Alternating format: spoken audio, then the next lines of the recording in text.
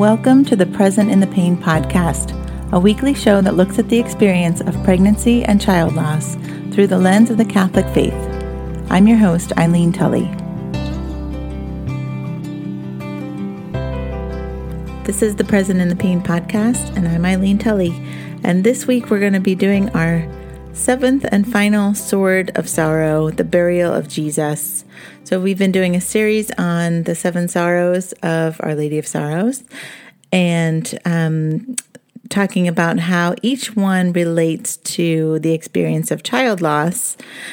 And before I begin, I would just like to ask, if you have been finding this podcast to be helpful, would you just take a second and either hit subscribe or leave a review or even just like a star rating on your podcast app? That helps other grieving mothers to be able to find it, and I would be so grateful. So in last week's episode, I was rather tearful for that one. I don't think this one's going to be hitting me quite as hard, but we looked at Mary receiving Jesus's body from the tomb. And for me personally, this was the one that as I initially read the seven sorrows of Our Lady and learned about what they were and just felt that she was inviting me to put myself in her place for each one, this is the one that felt so personal to me. As I remembered holding my daughter Bridget after she had died. And so I called this my own little Pieta moment because we really can't look at the Pieta, any painting or carving or statue of it, without being moved by what Mary must have been feeling as she cradled Jesus's body.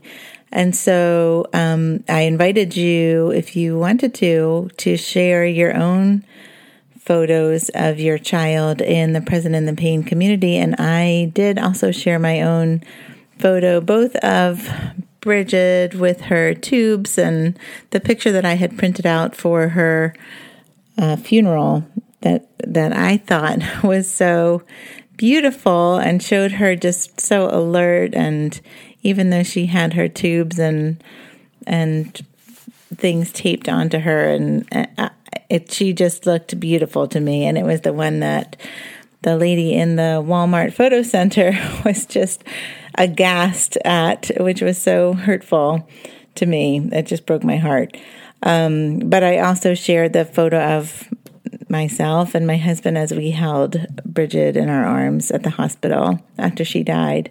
So you can go and see those photos in the community, or you could feel free to share your own photo of your own Pieta moment or just of your baby there. I would be honored if you did. This week, we're talking about that last sword, which is another personal one because I have just such a vivid isn't really the word for it. I have such a strong recollection of Bridget's funeral.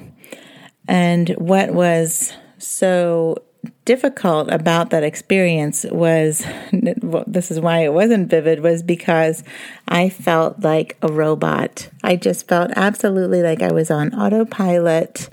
I felt in a fog. I can remember talking to people and just not even really being able to focus on them or what was happening.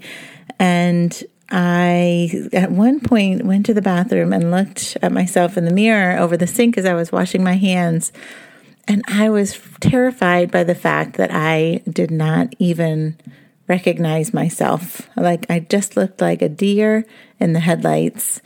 And my face was, my eyes were swollen, but still like just staring. And I just was like, I don't even look like myself. And so I just had this numbness that began settling over me after just so long of bed rest and then the NICU, and then she died, and then it was just a week later or so, and then it was time for the funeral. And by this time, I just felt like I was done. Like I was just completely empty and broken, and it terrified me. I remember thinking that I was going to have to go to a mental hospital because people would probably say that I was fine up until the twins died, and then I just lost it. I really just felt like I had completely lost it, and I couldn't even function. I remember just having to sit and stare. And when I think about Our Lady in this situation, she said to St. Bridget, "I can truly say that when my son was buried, there were two hearts laid in one tomb." And that is exactly what it felt like. I just felt this emptiness and sort of this, now what? Like, now what do I do, right? Because I had just been working so hard to take care of her and to make sure that she was okay and to go to the hospital every day and be with her. And it was sort of just biding our time until she could come home, and now gone. It was all gone. And so for me, the word that comes to mind to describe that was just that I was undone. That's how I imagine what happened to me after I buried her, after the funeral. And in the Glories of Mary, St. Alphonsus, when he's reflecting on this sword of sorrow, he shares not just that quote from St. Bridget of Sweden, but also St. Bernard, who said that Mary was so desolate after the funeral or after the burial of Jesus that she moved many people to tears. And whenever she walked past, people who saw her could not help but weep with her. And so you just know, I just think about what I looked like when I looked in the mirror. It was just this person that was just broken. And I can imagine that is exactly what Our Lady must have looked like to others when I read this description, that people just saw her and cried with her. And of course, even my own love for my daughter was imperfect. It wasn't nearly as perfect as the love that Mary was sinless and had for Jesus, and the way he loved her back. And he wasn't just her son, but he was her Lord. And, her relationship with him was just so much deeper than my own with my daughter. And so I just, whatever degree I imagine my own sorrow and suffering to have been, hers was just amplified by that much. And so when I think about the word undone, for me, it felt like it just totally, if you can imagine that a hurricane or a tornado comes through an area and just flattens the homes there, or like an earthquake, right? It shook me like an earthquake, or it flattened me like a tornado would, and just everything about me changed. I just felt like it just permeated every area of my life. I didn't even know how to function because my pain was so strong. And I could just imagine, when I say the word undone, it just makes me think of like ties being loosened, and somehow just everything in me was emptied out. That's what it felt like. Just a hollowness, an emptiness, a void as I left the funeral, just completely shattered. But what this hollowness served to do for me was to force me to surrender my will to God's in a way that I don't know that I could have offered on my own without this situation. And so, of course, I don't wish that it happened in this way. But in hindsight now, 11 years down the road from this pain, I recognize in myself that I would not have been able to empty myself, and much like an earthquake would flatten a house, or like imagine just stones spread all apart that had once been stacked on top of each other. What I had in that stack were maybe some things that were unhealthy for me, or things that were not good for me. This, of course, would be unlike Our Lady, but in my case, there were some stones in there that I was content to just leave there because I knew that pulling them out would disrupt the wall too much. For myself, I think about some unhealthy relationships that I had, or some ways of doing things, or maybe even my relationship with God, or my aversion to Mary that I had. I was content to sort of just let them be in my wall of life without trying to fiddle with them, because, even if they weren't serving me well, I just thought it would be too messy to try to fix them. So, and I think a lot of us do that in our life. We sort of just settle for or live with things that are just maybe not great, but we don't want to deal with fixing them. And so we sort of just leave them there. And in my case, I found that this undoing, or this devastation, this flattening that happened, that caused me to sort of just look around at all these stones that were all over the place because nothing was left standing on top of each other. This devastation let me sort of pick through the rubble a little bit with new eyes that prioritized things differently now. And it let me leave out some of those things that were unhealthy or maybe fit, for example, the relationship with Our Lady in a different way. And so I don't know that apart from this emptying out that took place after the death of my daughter, I don't know that I would have been able to sort of build back or fill back up in the right way, to put things in the right order that they should have been in. And I think that for all of us, this emptying out or this hollowness or this just undoing that happens when we lose our child, when we think about it like Jesus did in Gethsemane, who said, if it's possible, right? He didn't really want to go through the cross. He asked God if it's possible to do this any other way, that this cup would pass. Please, can we do it that way? But not my will, but yours be done, was his prayer in Gethsemane.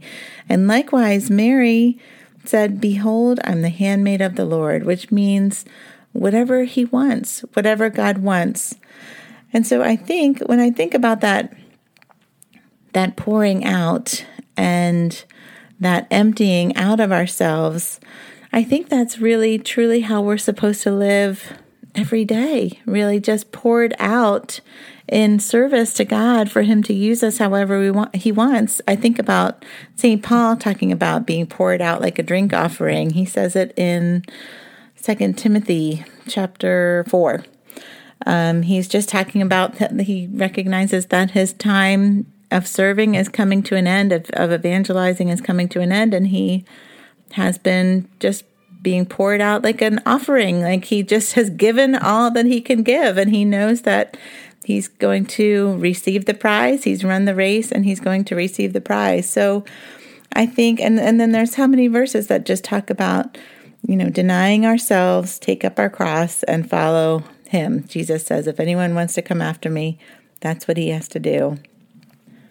He says, whoever shall seek to save his life shall lose it, and whoever shall lose it for my sake shall preserve it. That's in Luke 17. So the more completely we are able to abandon ourselves to God's will and to pour ourselves out in this way, the holier we are, right? It's a way we should be living all the time. But sometimes it takes an event like this to really force us to do this, or to even have the opportunity to do this, which I know it sounds silly to call our loss and all the suffering we've been through an opportunity. But if we ask Our Lady, especially Our Lady of Sorrows, after we know that she has gone through all of these things with us, if we ask her for the grace to make this undoing of ourselves, to make this total emptying out of ourselves our offering to God, she will give us that grace to do that and to make it an offering to him, and for us to be able to abandon ourselves to his will, so that whatever he wants, the handmaid of the Lord, can be also our statement to Him, our offering to Him. And that is what true holiness looks like. Now, if you find this difficult, you are not alone. We all do. And so that is why I have created the Present in the Pain community. It's a growing online space for support for women who have experienced the loss of a child. And we can go deeper into these 7 sorrows of Our Lady, in addition to all different areas of grief and trauma, tools for healing, ways that we can suffer with an eternal perspective. All in my video retreat that's in the community goes deeper into all of those things, and you can try it for free now for 2 weeks. So if you sign up for the community and click inside the retreat community, you have the opportunity to check out the videos. You can get a free PDF copy of my book. You can look at all the resources that are there and try it for 2 weeks and see if you think it would be a helpful place for you. My book itself is available on Amazon, and it's called Praying with Our Lady of Sorrows. And it goes through all of these sorrows in the form of the leading the reader through the rosary of the 7 sorrows, and each one has a meditation that I have written specifically for grieving mothers to help us unite our suffering with each one of these swords of sorrow. I'll put a link for that in the description below. Finally, just a reminder that after this week, we'll be taking a break for the month of November, which is hard to believe it's already November. But we'll be taking a break for that month, and I'll be back in December with a new series called Breath of Heaven that talks about the role of the Holy Spirit in our lives as our comforter, just in time for the holidays, which can be so challenging when we have lost our child. I know. So until then, my name is Eileen Tully, and I'm so thankful that you're here.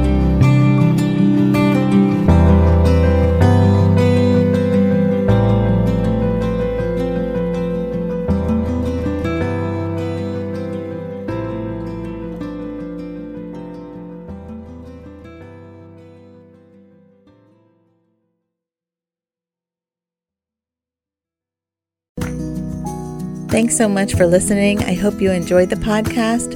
If you did, please consider hitting subscribe and leaving a review so that other people are better able to find it. Also, if you're interested in becoming a supporter of the show in any amount, it would be helpful for maintaining the podcast hosting and production costs. Thanks for prayerfully considering that.